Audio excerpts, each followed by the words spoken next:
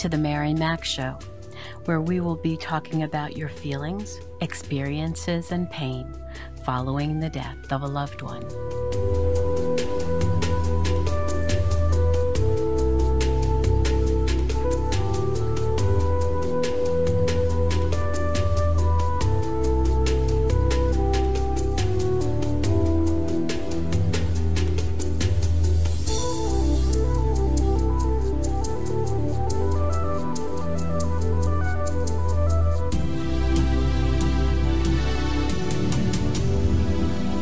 Good morning, good afternoon, good evening. Wherever you find yourself in this entire world, I welcome you. Today we continue speaking with Rebecca in part 2 of our conversation, where she goes into depth about the death of 2 of her sons to fentanyl poisoning on the same evening. She then goes into her activism in this community, as well as tell you about her work with women who have been raped, impregnated, and how she helps them move to full term so that this baby can then be adopted. I'm so grateful for her being with us. So here we are. And I threw my arms around him and I said, I love you so much. And he says, I love you too, Mom. And then I said it again. I said, I love you so much. He said, I love you too, Mom. And those were our last words. Oh my goodness. And then apparently, my ex-husband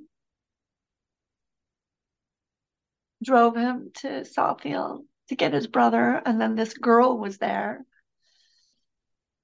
So he drove her.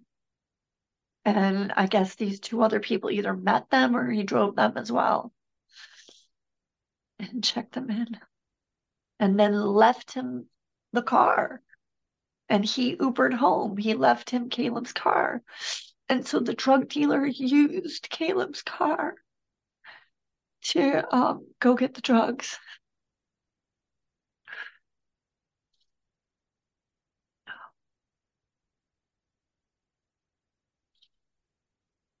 It's been hell. Jesus said that hell is where there's weeping and gnashing of teeth. And I literally cracked a tooth after their deaths. It's it's just so hard to know that they fell through the cracks in so many ways, all these things that shouldn't have happened.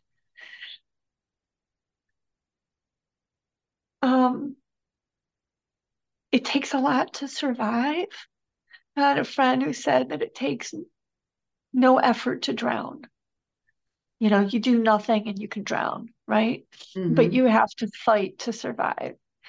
And there's a lot of days where I feel like I'm dragging a dead body around.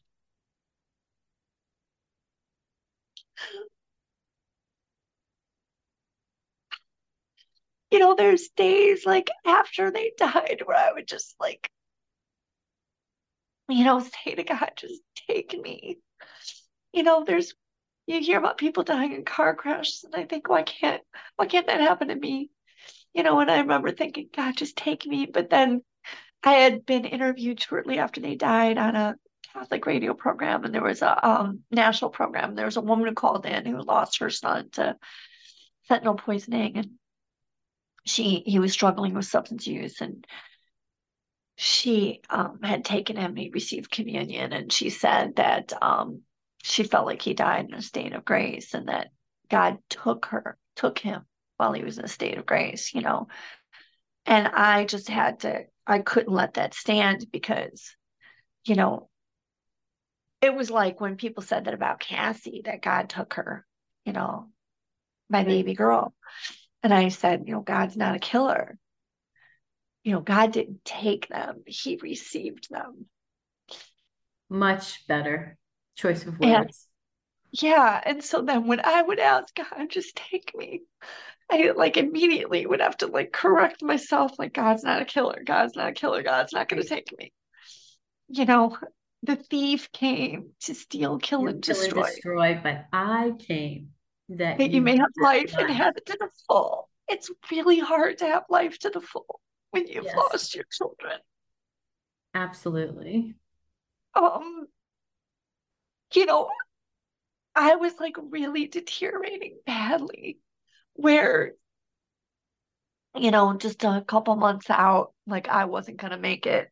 3 months out, I wasn't gonna make it. I was having horrible panic attacks and stress tremors where I was just in bed and just shaking violently. And a friend of mine said, the treatment for that, and I had been in Christian therapy, I was in grief share, but a friend of mine said that the treatment for that, he's a doctor, is Xanax.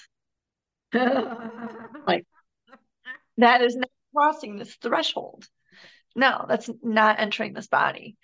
Um, in fact, when I broke my clavicle, like 9 months later, I found out that they use fentanyl for anesthesia. And I'm like, no, I don't want fentanyl. And they're like, well, you have to. And I'm like, I want to talk to anesthesiologists. And I explained it to him.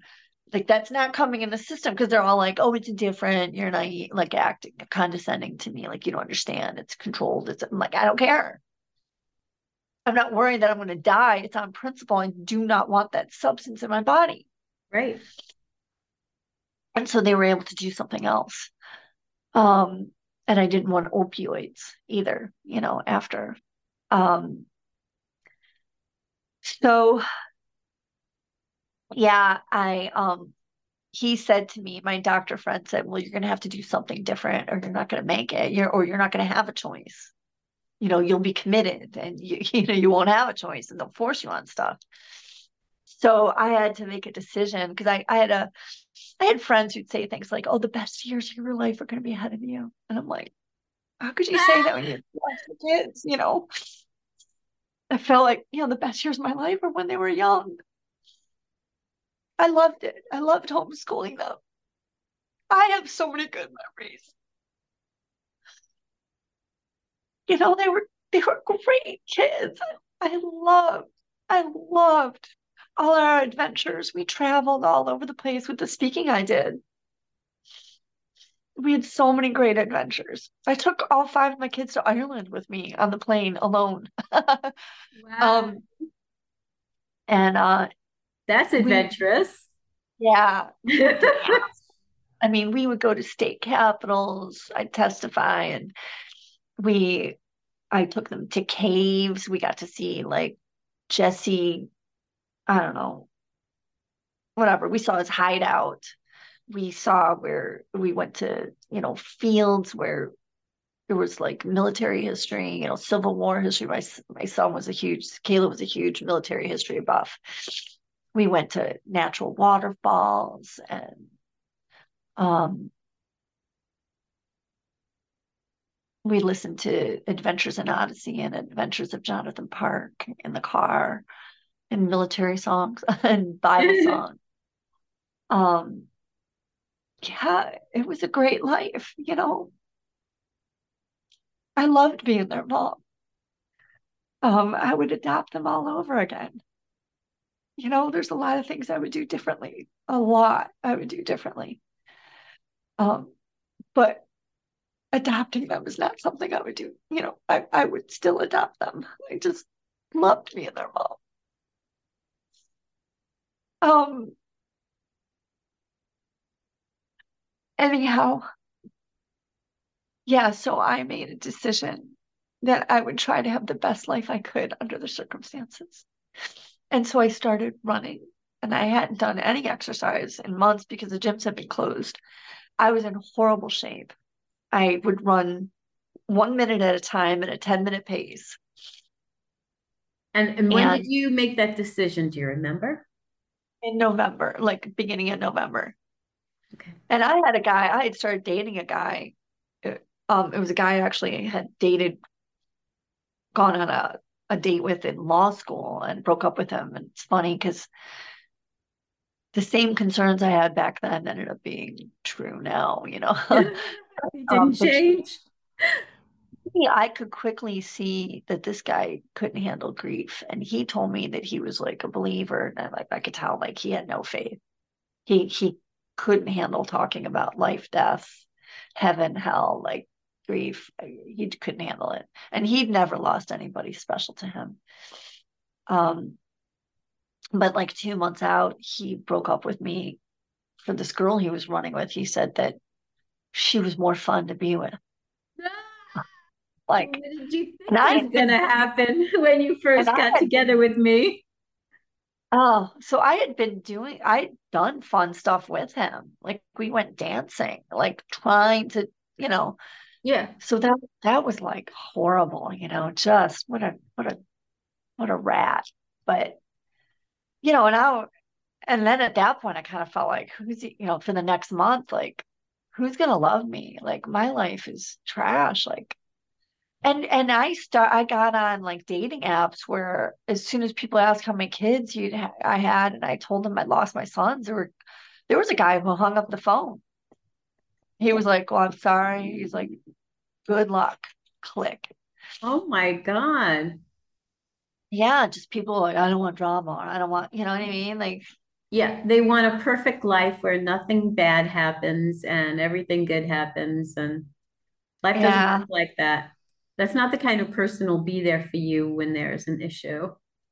yeah. So I started running, and I did a mile running 1 minute at a time, or I'd run 2 minutes. I'd run 2 minutes. I'd go lift weights, run, lift until I could get a mile in. And I had like 190 heart rate. It was terrible. I was in such bad shape, cardio wise. And then in 8 days, I was able to run 2 miles straight. And in 3 weeks, I was able to do 6 miles. And then my knee started hurting. So then I started cycling. And then I joined a triathlon club and said, I'm going to do a triathlon club. I'd been a swimmer when I was younger, and a runner. And so I had the goal of doing a triathlon, which I did. And now I've done several. But my knees have been hurting and my shoulder. I have a bad shoulder. So now I'm into gravel racing. I've been doing that, gravel bike racing. Um, but when you lose someone, there's a lot of people there at first. Oh, And yes. I saw this when I lost Cassie. And then they start to disappear. And then it's almost like grief is contagious, or they don't want to think about losing a child, so they don't want to be around you. Yes, yes. So some of my closest friends like just disappeared. And I started making new friends through Mhm. my triathlon club, which was really nice. People who didn't know me as like, oh, the woman who lost her sons, you know what I mean? So the only time I'd hear from friends would be this like pity call. Hi, Rebecca, how are you? I want you to know I'm praying for you. But nobody would really throw me a lifeline. Nobody would invite me to do normal things that we used to do, Mhm. to go do something fun. No, And I find exactly the same thing. It's a superficial kind of. Do you know what I mean? It's kind of like on the outside. but it's like Super, I don't blame them. It's like people are uncomfortable. They don't know what to do, yes, you they don't know? know what to say either. And but it's all superficial. And these are the individuals who are in your life when it happened. And so they're the ones who said, "Oh, I'll be there for you. Just make sure you call me. If you need anything, let me know." And those are the ones that exit stage left. But like you said, what people need to know, whoever's listening to this needs to know that other people come into your life that you had no idea where they came from. You don't know what their backgrounds, you don't know anything much about them, but somehow or another, they like become some of your best friends, Yeah. your confidants, the people who really care about you. Um, Getting this one up here. She's She's upset. She wants some love. So this is the other one, Natalie. Um, so I've been doing. People were like, "Oh, this is going to be a new cause." I'm like, I don't want this to be my new cause. Like, I don't want to remember my boys for how they died. I want to remember them for how they lived. But I was immediately doing a lot of media interviews because, I've been on a political debate show in the Detroit area for years, where I'm like a guest whenever they're talking about like life issues and some other political issues. So they like reached out to me immediately, and so there was a lot of press on this, and it was a high profile story. And then there was, an arrest. And, as I said, he ended up getting a plea deal, but it stayed in the news for a while. And it was, kind of a sensational story because 3 young people died. There was another kid who died the same day in our hometown, 19-year-old, didn't make the news. Most of the time, I mean, the funeral home told me they have these all the time. My friend, my former law partner, her husband's a sheriff deputy detective in the next town over, and he's like, I got a stack of dead bodies on my desk. In other words, a stack of these cases. He's like, we don't have the manpower to check their phones and find the drug dealer and crack their phones. He's like, these cases aren't even going to get investigated. Nothing's going to happen. You know, and it's like you don't hear this stuff. You don't hear about how many are dying. Later, you see the stats, the Yes. numbers. The year Caleb was born, 2000, there were 20,000 drug deaths in the U.S.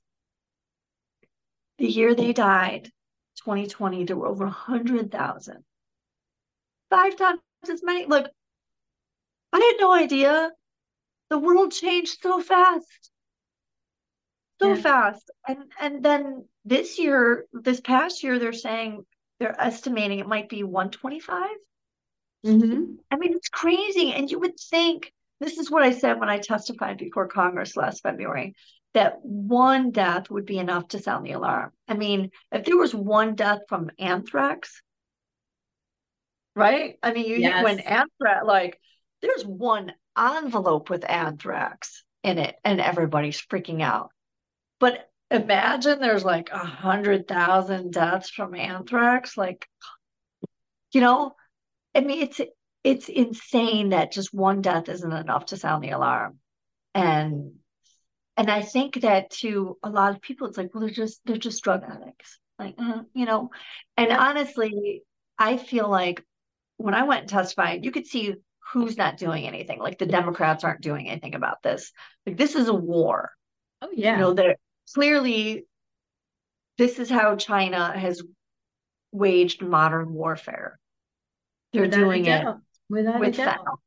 Mm-hmm. They're killing off our young population who would be military age, right? It's the number one cause of Exactly. death, Yeah. 18 to 45. And I mean, you look at all the kids that are dying now, like babies even. It's just insane. And they don't care, and the cartels don't care. The Mexican president, he said, we don't have a fentanyl problem in our country. And it's, American parents didn't hug their children enough. He said that right after I testified, because when I testified, this exploded. It created all kinds of conversation. My testimony went viral. It was all over the news. And then the president laughed the next day. Speaking to House Democrats, because he said, did you saw that mom who lost her 2 sons? Well, it turns out the fentanyl they got came during the last administration. So that went viral. And then I demanded an apology. That went viral. And the news cycle went on that whole week on this topic. And so it got conversation going. And then the Mexican president says American parents don't hug their children enough, which is telling me I didn't. The problem is I wasn't hugging my children. Like, are you freaking So it kidding was me? your fault Oh man. instead of their fault for And then allowing there's all all this these to come other into the parents, border. and then all these other parents I'm in support groups with 30,000. One group, there's over 30,000 in that group, Lost Voices of Fentanyl. Yes, me too.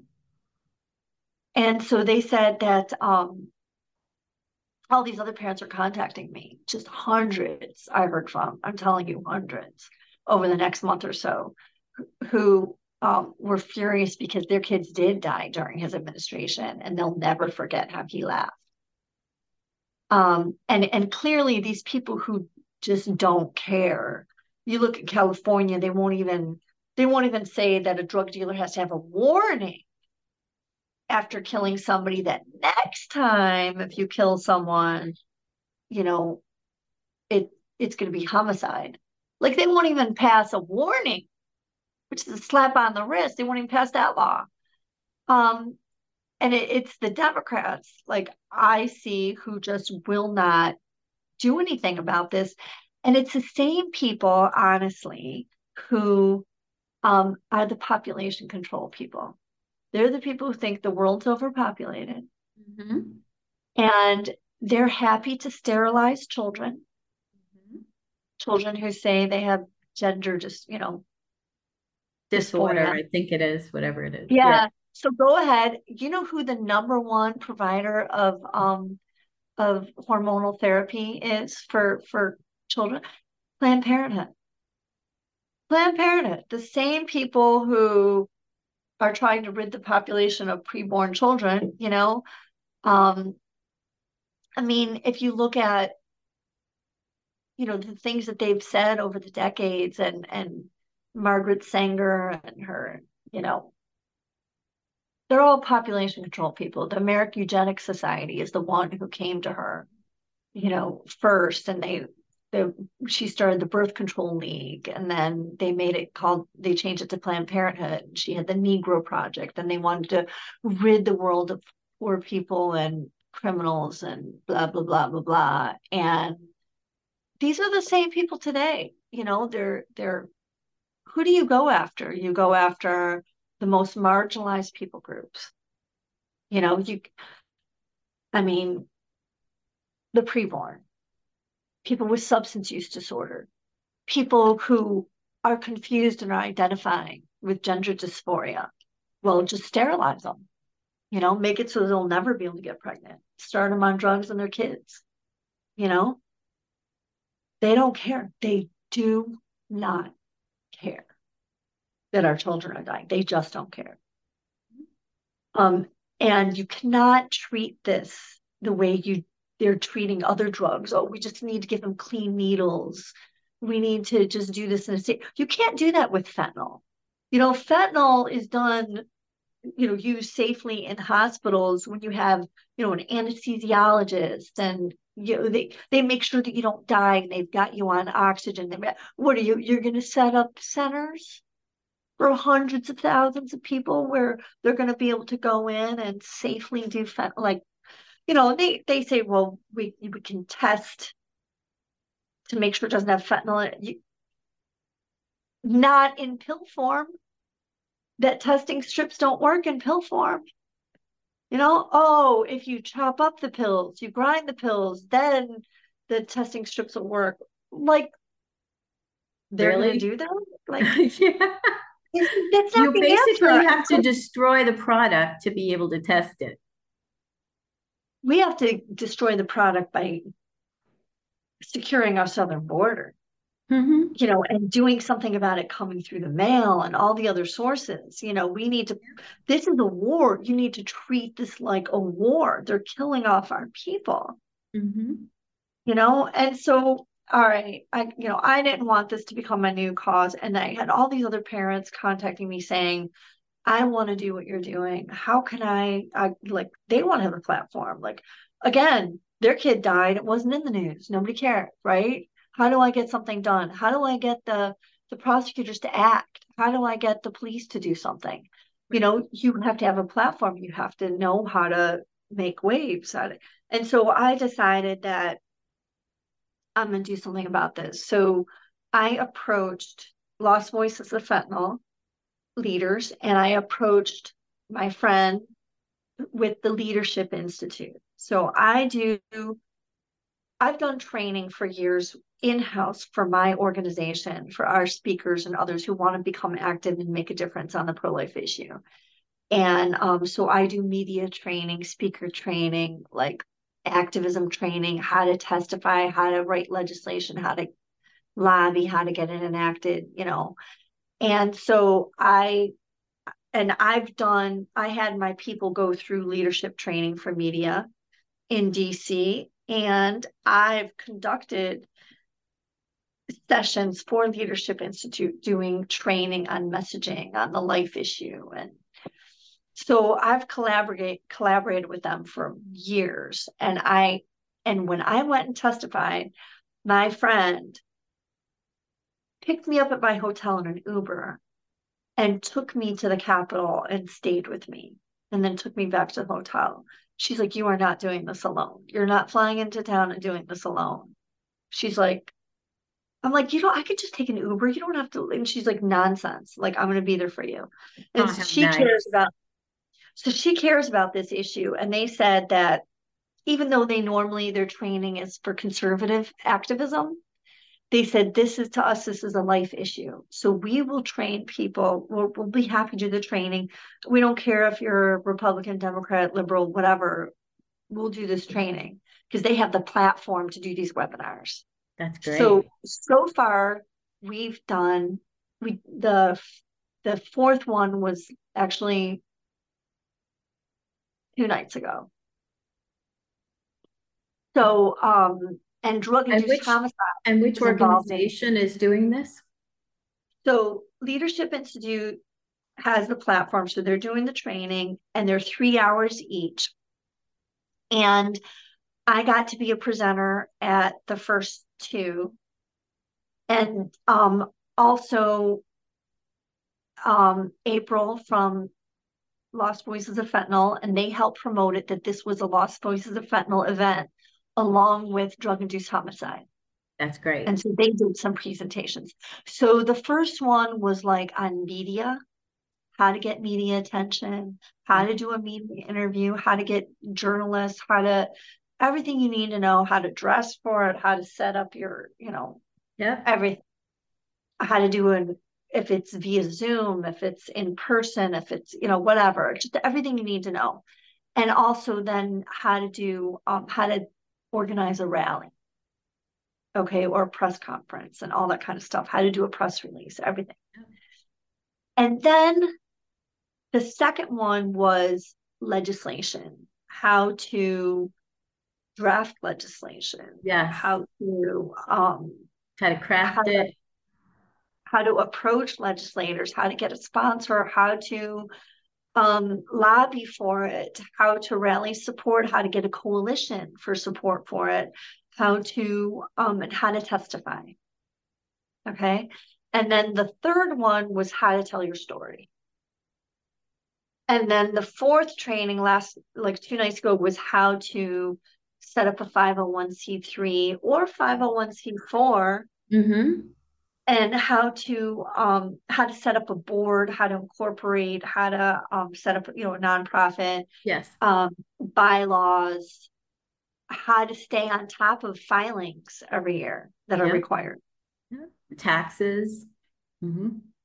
Yeah. So then we're going to do one, too, I think, on fundraising. I don't know. So yeah, I didn't want to set up like my own new organization. I already have an organization. I hardly do anything. I'm so low functioning compared to before any of this happened. It takes a lot to get through every day. A lot of times I still stay in bed. I achieve very little.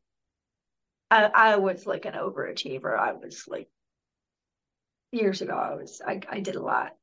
Now I'm lucky if I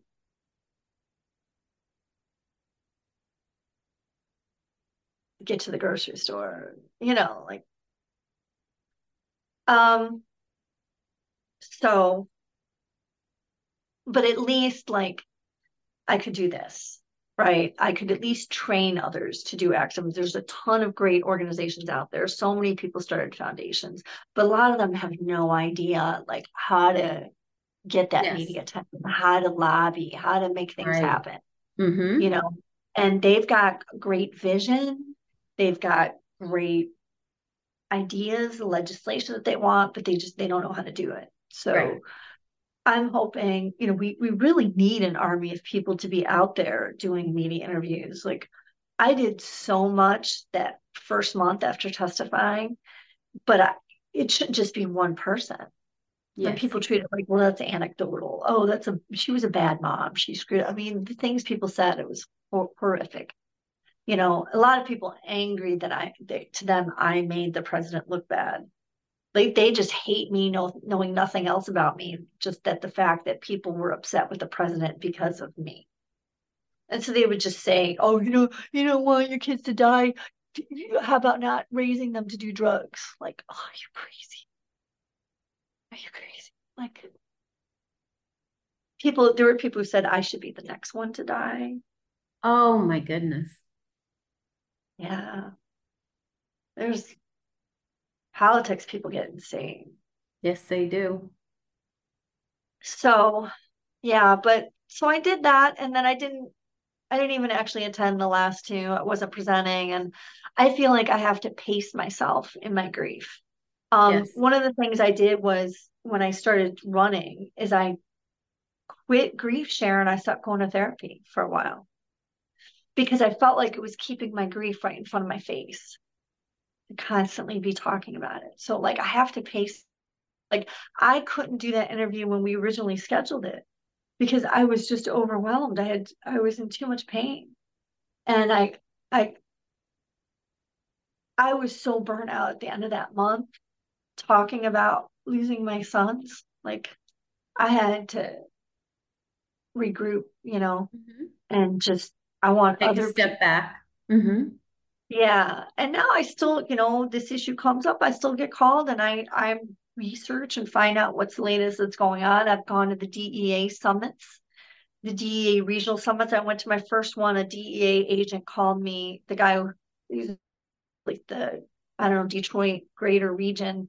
Hmm. He called me after I testified and he said, like, I was a change maker, a change agent, like he was like, you got everybody talking about this now. He's like, that was so great. And he invited me to go to the DEA Summit Kalamazoo. So I went to that and they give you like briefings on what's going on. And we've made a difference in how the DEA approaches this and how they talk about this. Oh, Like yes. I've heard that, and it's amazing. they don't say overdose anymore. No. They say poisoning. But they're dealing with poisoning and overdoses because there still are some people that, like my boy's uncle who was doing fentanyl on purpose. Okay, that was an overdose, right? And then there's people who are still overdosing from other drugs of choice. So now they'll say, they'll say um poisonings and overdoses. Okay, so that's good. At least they're acknowledging that they're not all overdoses. Right. I mean, when And I read about the little boy up in the Bronx who was in daycare, yeah, and a idiotic reporter says overdose, and I'm thinking, how does like a 2-year-old or 3-year-old, however old he was, how did he OD on anything? yeah, it's insane, right? So poisonings, those are homicides. Yes, they are. Um, yeah, so it's like, I have somewhat of a sense of purpose in doing some of this stuff. But I'm going to be speaking at my boys' school at the end of this month and all the other schools in the district with Fathers Against Fentanyl or Fentanyl Fathers. Fentanyl Fathers, I think that's what they call it.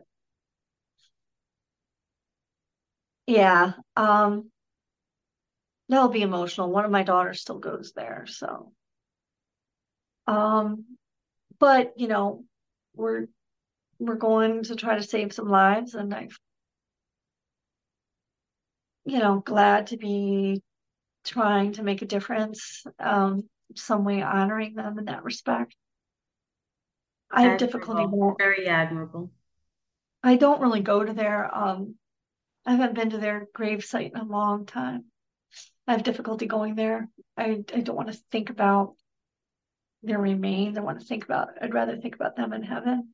I've had some really profound dreams with them. A lot of people have, a lot of their friends had, and people who didn't even know them did, and a lot of similarities, but they were all very profound. I felt like they were little special visits that God allowed. Haven't had any in a while, but I'm always so happy when I have a dream with them in it. They're very vivid and they have messages. Yeah. Yeah. There's a lot of people who crave that and haven't had that. And so it's really great that you do.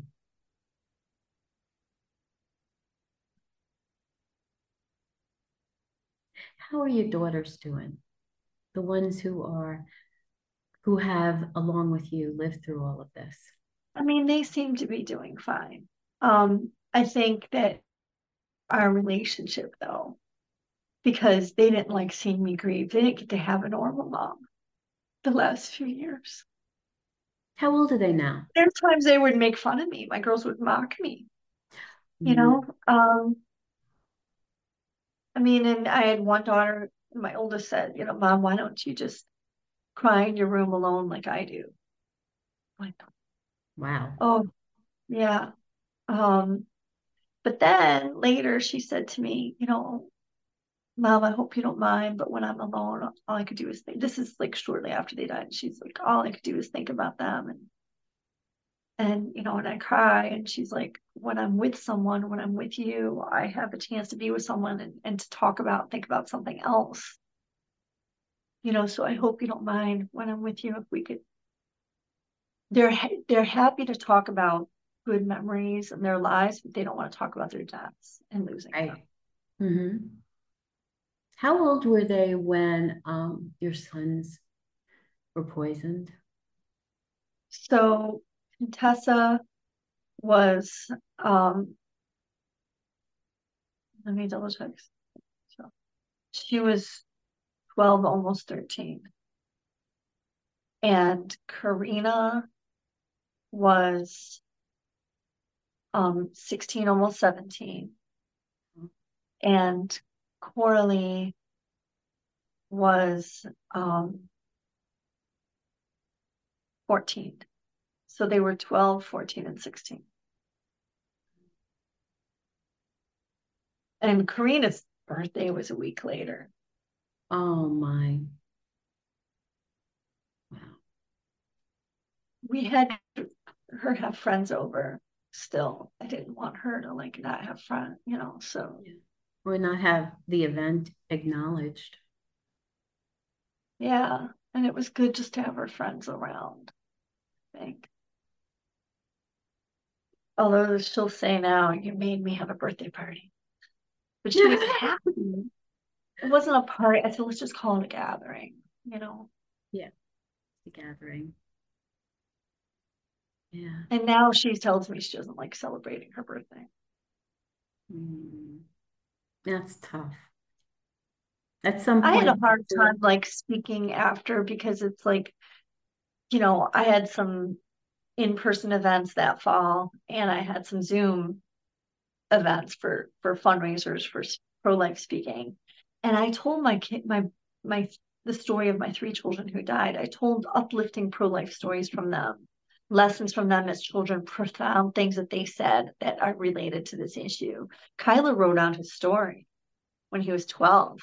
Um, and I read that and I couldn't get up and tell my story because I felt like I couldn't sit there and talk about how my life matters when I lost my children. right. And so it was like a year before I started sort of telling my story again.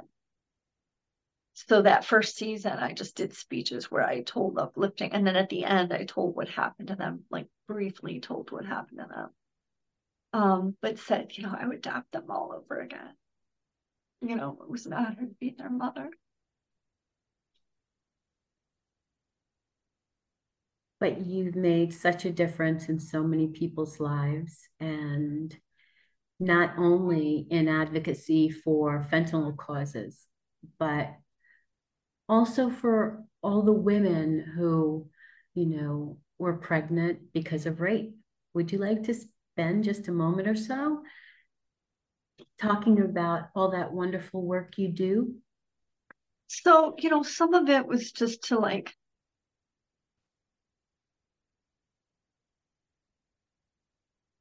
so Save the One is my organization, savetheone.com. And that's Okay. the numeral one, not the word.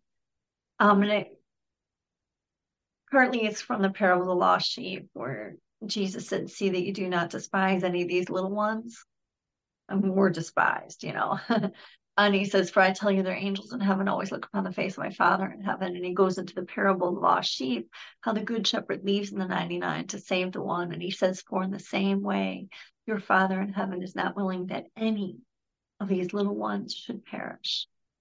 And so neither should we." That's the heart of God. The little ones who are despised, he's not willing that any of them should die, should be killed. Um, so our goal is to make the world, a more loving and more accepting place for our people group. We have support groups, regional groups, state groups by country. We have Save the One Australia, Save the Wow. One Africa, we've Save the One Uganda, Save the One European Union, Save the One Michigan, Florida, Pacific Northwest, Save the One New England. So we have these regional groups, and then we also have private groups for so that they're Facebook groups, so people can stay in touch, people can meet, because I can't have a personal relationship with 1,200 people, right? I don't want to be the only contact person. I want them to become friends with other people and get together and do stuff and do rallies together, or speak at schools together, or testify on legislation together, or just meet and go for coffee or tea. Um, and then maybe do their local march for life together. And then we have support groups, like we have Save the One Moms, for moms who are raising their children who became pregnant by rape.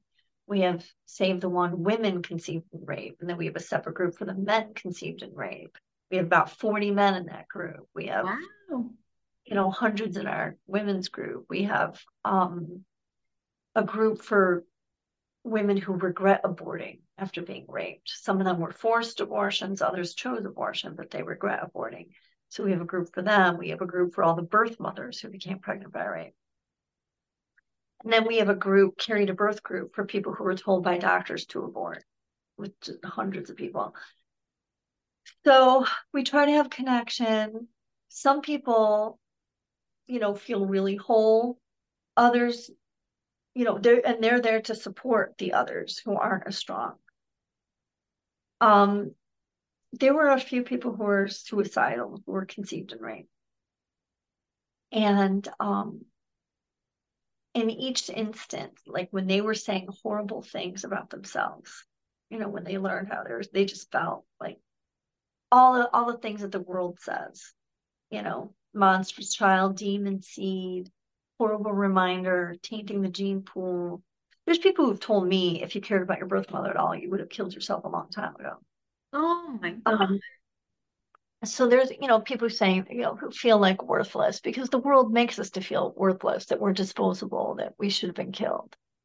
Um, and so in each instant, I ask them, is that how you see me? All these horrible things you're saying about yourself, is that how you see me?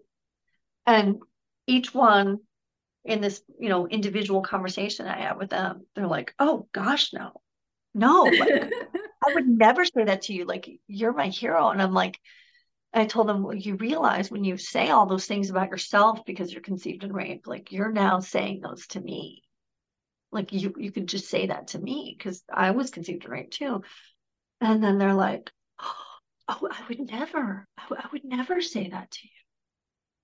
And in each instant, they came back to me later and said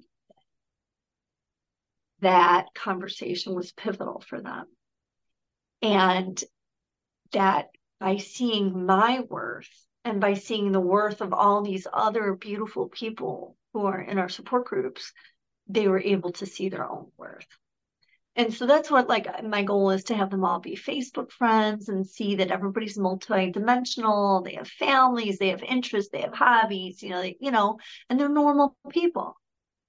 And even just doing that, even if you never meet in person, it helps. But we have a chance to meet in person every year, and at the March for Life, and a lot of people say that, and we usually get an Airbnb. We didn't this year, but a lot of us are rooming together in different ways. But they said it's the first time they ever met somebody else in person who was conceived in rape or who became pregnant by rape. Wow. And they just said, this is like a spiritual retreat. This is not just like going to March for Life. And we have a booth at the expo, so people come up and we all share our story with people coming up to our booth, and they're all like, this was like the greatest high. This was unbelievable. This was like so cathartic. And so I'm glad that I can sort of provide those kind of opportunities, as well as opportunities for activism. Yes. And we years ago, decades ago, started seeing that some of these moms were having to fight their rapist over custody and parental rights.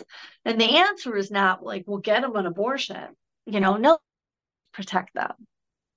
And I'm a family law attorney, so I was able to, help with drafting and getting the Rape Survivor Child Custody Act passed, and that gives a state to and incentives to states like Michigan, where you get more money for rape victim advocacy. And if you pass this law using clear and convincing evidence standard, which is the normal standard for termination of parental rights cases, because it's a civil case, not a criminal case, so you shouldn't have to have a conviction to terminate parental rights. And half the states have passed our law. The other half have now passed a law, but they're requiring a rape conviction. So when I started, there were only 17 states that had any law. One of them used clear and convincing evidence standard, Louisiana. The rest required a rape conviction. So we've come a long ways. And I represent women pro bono in Michigan. Wow. I've handled numerous cases now terminating parental rights. Rebecca, you're an amazing woman. I give you so much credit and I honor you for all that you've done for other people, even in the midst of all of your own pain. Yeah. And I'm so grateful. I'm working on North Carolina right now to get our law passed there. I'm working with a legislator. I have a Zoom meeting coming up. We already did one, but it's like I owe them like some language. I had already done language on it, but I have to like update it and send it to them. And it's like, I'm just not like, I procrastinate. I'm just not on top of things like I used to be. I used to achieve a lot. It's time for you to take some time for you. I mean, when I was very active with parents of murdered children and we were doing similar work, we were going to Albany, writing laws, changing laws, having conferences, all this that you mentioned, it was such a toll. I mean, it took a lot of time. Just to drive up to Albany is 7, 8 hours, and so much to do to make people aware, going to all the different. Where do you live? Oh, I'm not in New York anymore, but Okay. that's where I was originally from. And that's where I did all this advocacy after my stepdaughter was murdered. And so as time went on, we did so much like knocking on doors up there, trying to have them come on to the bill that we were proposing. It's a lot of work. I can totally appreciate what you're saying. Yeah.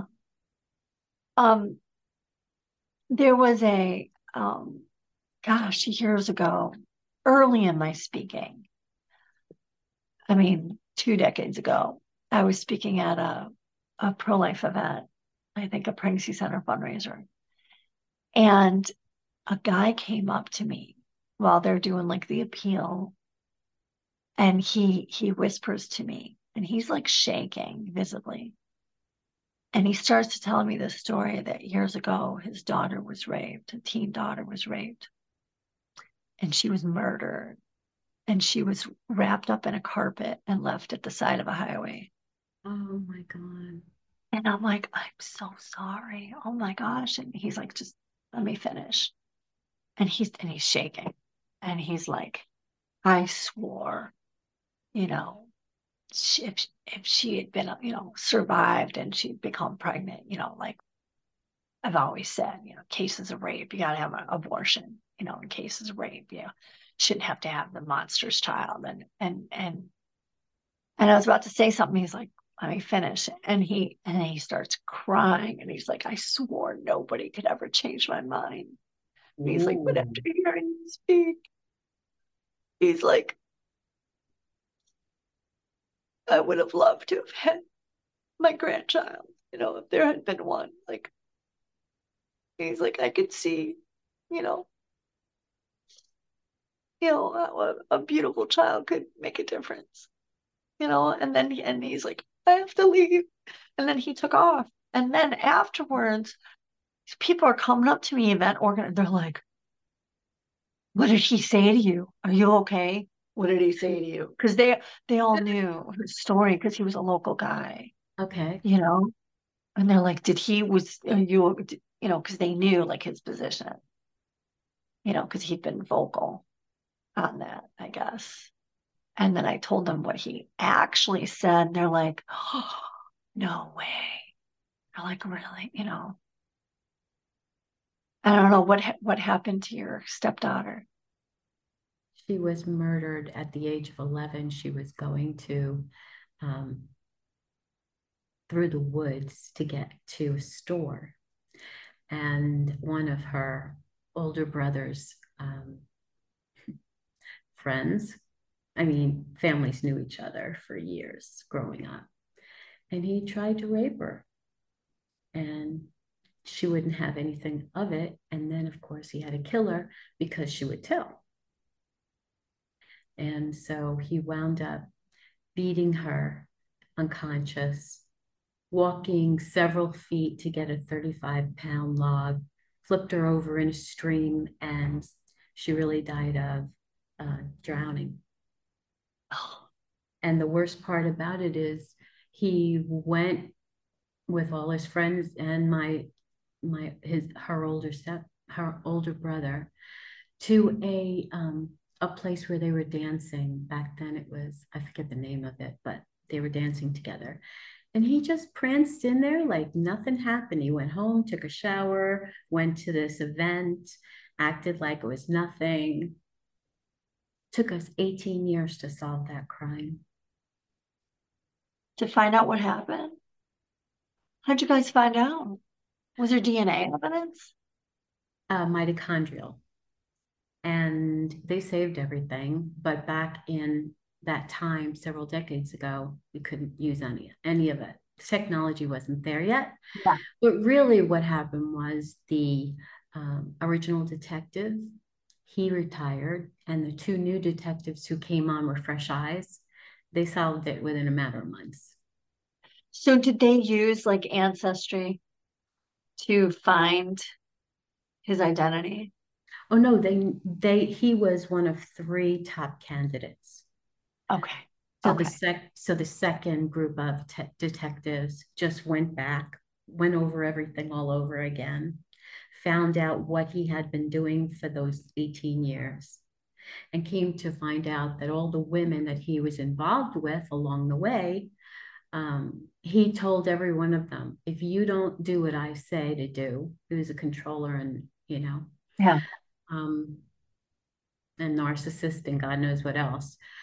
If you don't do what I say, then I'm going to kill you the way I killed her.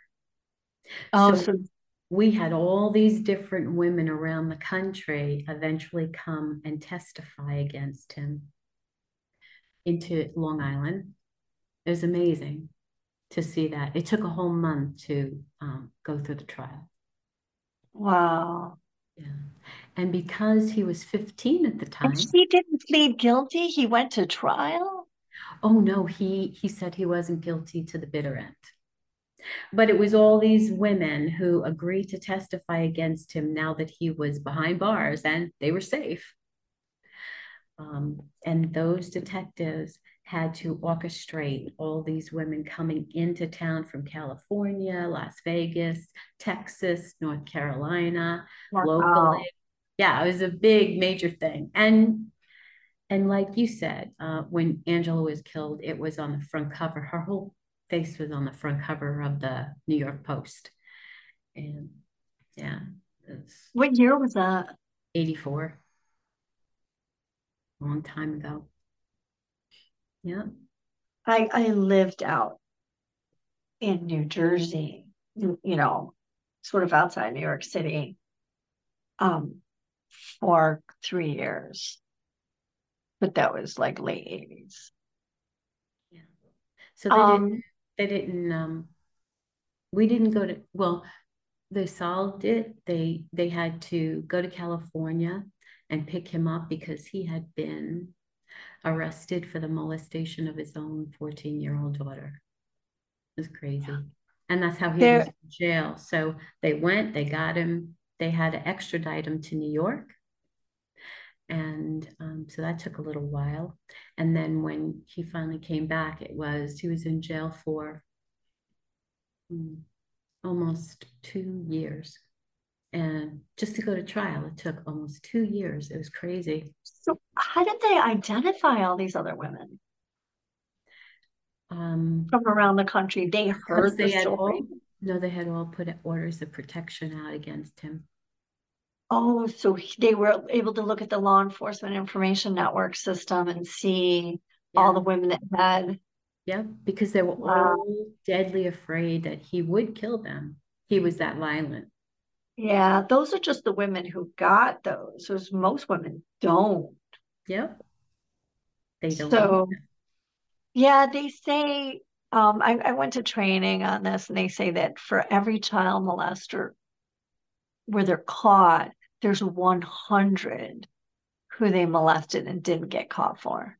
That's horrible. And that's based upon interviews in prison of convicted child molesters. The average was that they later confessed in prison to 100.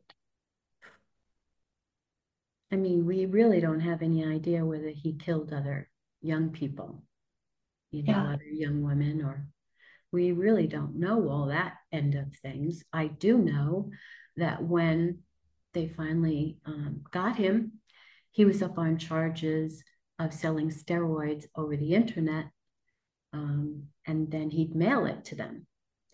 And I did some investigating online, and I found a lot of stuff with his name on it. Spoke to a lot of people who knew who he was, and it seems that some guy in Massachusetts got their pills from him and OD'd. So now we had the postal police who wanted to get him. That's crazy. I mean, he's serving life in prison now, right? No. What? Uh-huh. Because he got a slap on the wrist for the molestation. He got a slap on the wrist for what? Massachusetts. Because And it's all liberal states. of course. And in New York, he was tried as an adult, but sentenced as a juvenile because that's the way the laws are in New York. So he only received 9 to life. He served 18 and he's out. He's out now? Mm-hmm. And God knows what he's doing with himself. Does he have to report? I don't know. I mean, Like, he came up for parole every year, every 2 years. We fought it, had I mean, does petitions, went to the, is he part of the registry, like for child molesters? I would expect so, but I've Do they tried have to that in let New him York? be. Yeah. Oh, yeah. Okay. Yeah. I know they're trying to get rid of it in a bunch of states. It might be, I'm not up on that right now. But he's not been a good boy. He's lived his life harming other people. It's really sad. You know, we always say, like, in my organization, child molesters, sex traffickers, rapists love abortion. We use the hashtag rapists love abortion because yeah, they'll do anything to not get caught. And if they're molesting a child and the child and they become pregnant, that's proof. They will get, that's a slam dunk conviction. It's not he said, she said anymore. Right. It's You just you take a go paternity to the, test and you know. and so they're usually responsible for multiple abortions just on one victim. By the time a girl, there's all these news stories that under hashtag rapist love abortion, I would get Google alerts. I still do, and I just delete them all. But I used to post every single time on these Google alerts when somebody would be arrested. There were usually multiple abortions by the time they're finally arrested. And these girls start to hide their pregnancy. So he doesn't know because they see their child as their way out. That their child is the proof, but also someone to keep them company, a little angel to keep them company in their time of grief, and that their child is a victim with them, and they actually abort at half the rate of your average unplanned pregnancy. Interesting. Um, and the abortion is just protects and enables the child molester to continue perpetrating. And it's crazy that all these abortion clinics just don't care. And there's been, exposés of how they're doing this to young girls, and they don't report it. They're under a duty to report in most states, and they don't report it. And I have a friend who has a ministry of a big organization of people who left the abortion industry, and these people say they were nurses, some of them doctors, but they did not want the police coming to the abortion clinic. Too much drama. And in one instance, this nurse, she was just crying, saying how the doctor told her to hold the girl down because the girl was trying to get out of the stirrups, you know, and they were trying to put in the laminaries for this late term abortion. And the girl ran out. She forced herself out supernaturally, like forced. She was young. She was like 11 years old, Oh my gosh. and yeah, she said that she'll never forget that little girl, and she had to coax her into getting back in there so they could at least take the stirrups out and take the laminaries out. Oh my But goodness.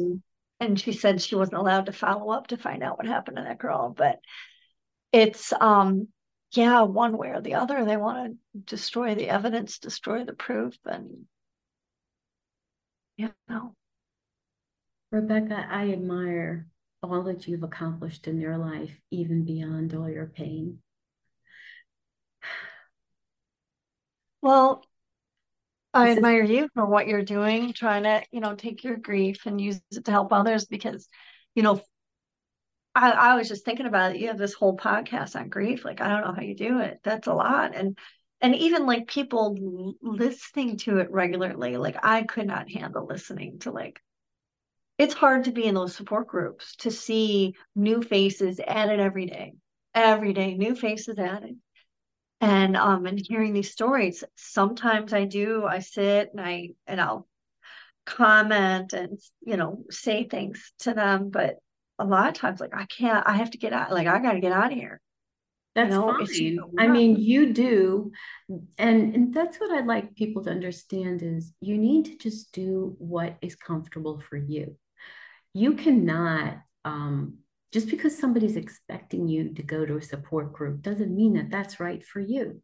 You might go for a few times and you might get to share your story, which is very cathartic. But after a while, you sit there and you say to yourself, I don't know if I can listen to everybody's sad story. And if that's the case, that's just fine. Like I said, I have to pace myself. Like in the Bible, it says, do not give full vent to your anger. I feel like I can't give full vent to my grief. Like I have to pace myself because if I go fully there, like I'll be dark for days. Like it's gonna be Yes, hard after this for a while, Um, sometimes I have to do things to escape prevent. You know what kept me alive is watching dry bar comedy. Dry bar is clean comedy. They don't yes, allow like any drug references. They don't allow swearing. yes. I've And watched it. I really enjoy it. so that kept me alive.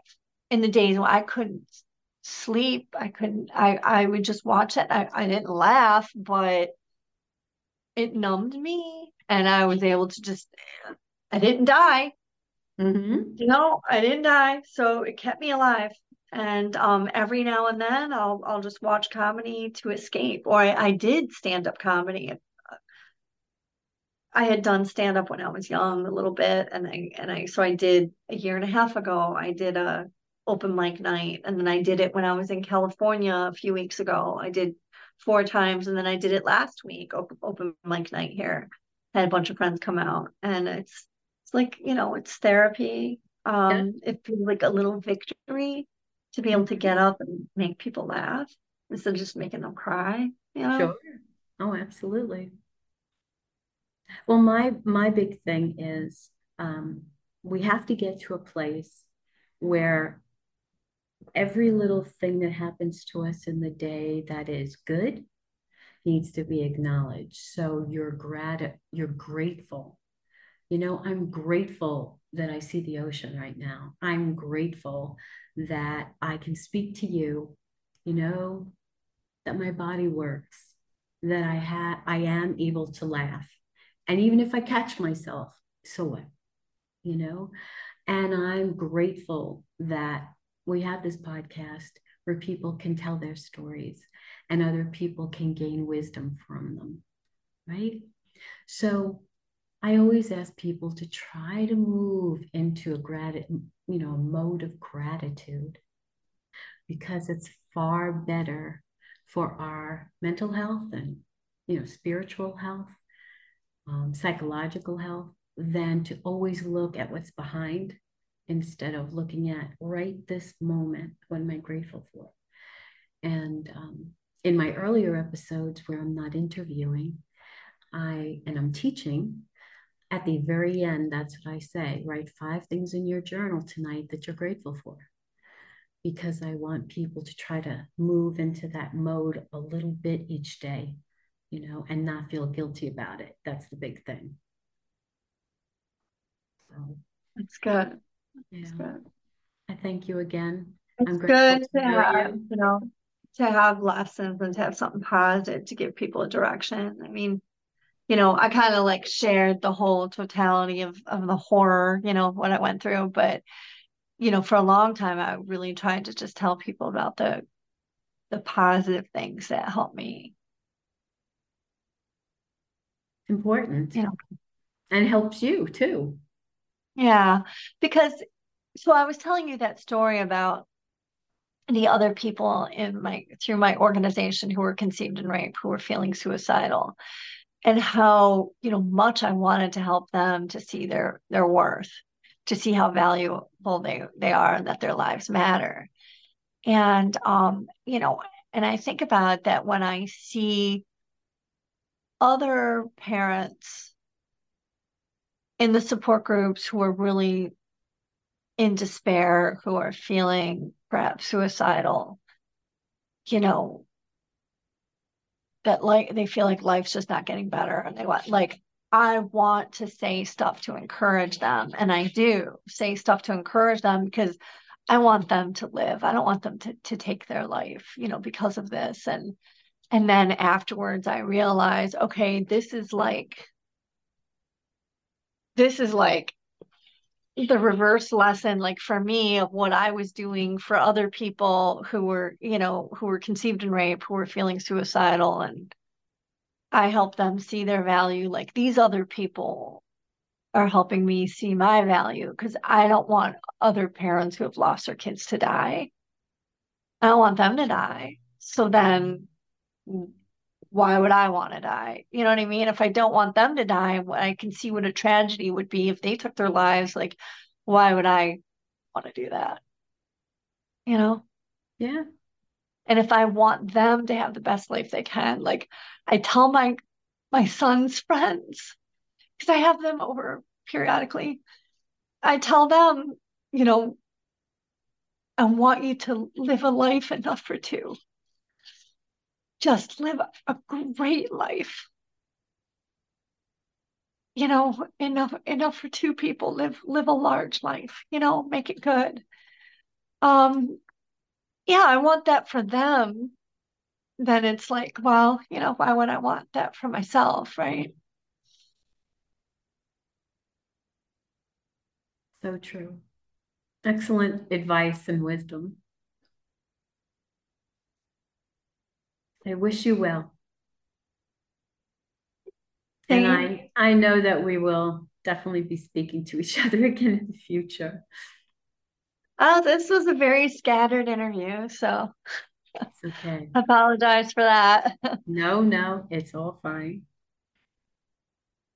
It's all fine.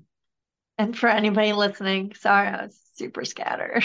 It's And my perfectly fine. dogs, And the dog this is having them up here. I knew I wasn't going to be able to leave them downstairs for too long because we kind of just got up. I don't want to just leave them, and yeah.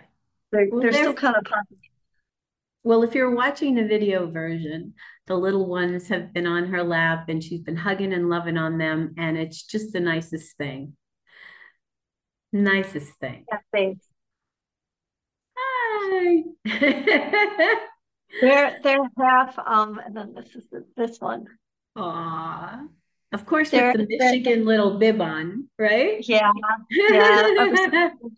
So half they're still celebrating the victory, the national victory. Um, they're half Shih Tzu, half poodle. That's great. My little Daisy was all Shih Tzu, and I really enjoyed her. Oh, Yeah. Well, thank you, Rebecca, again for everything.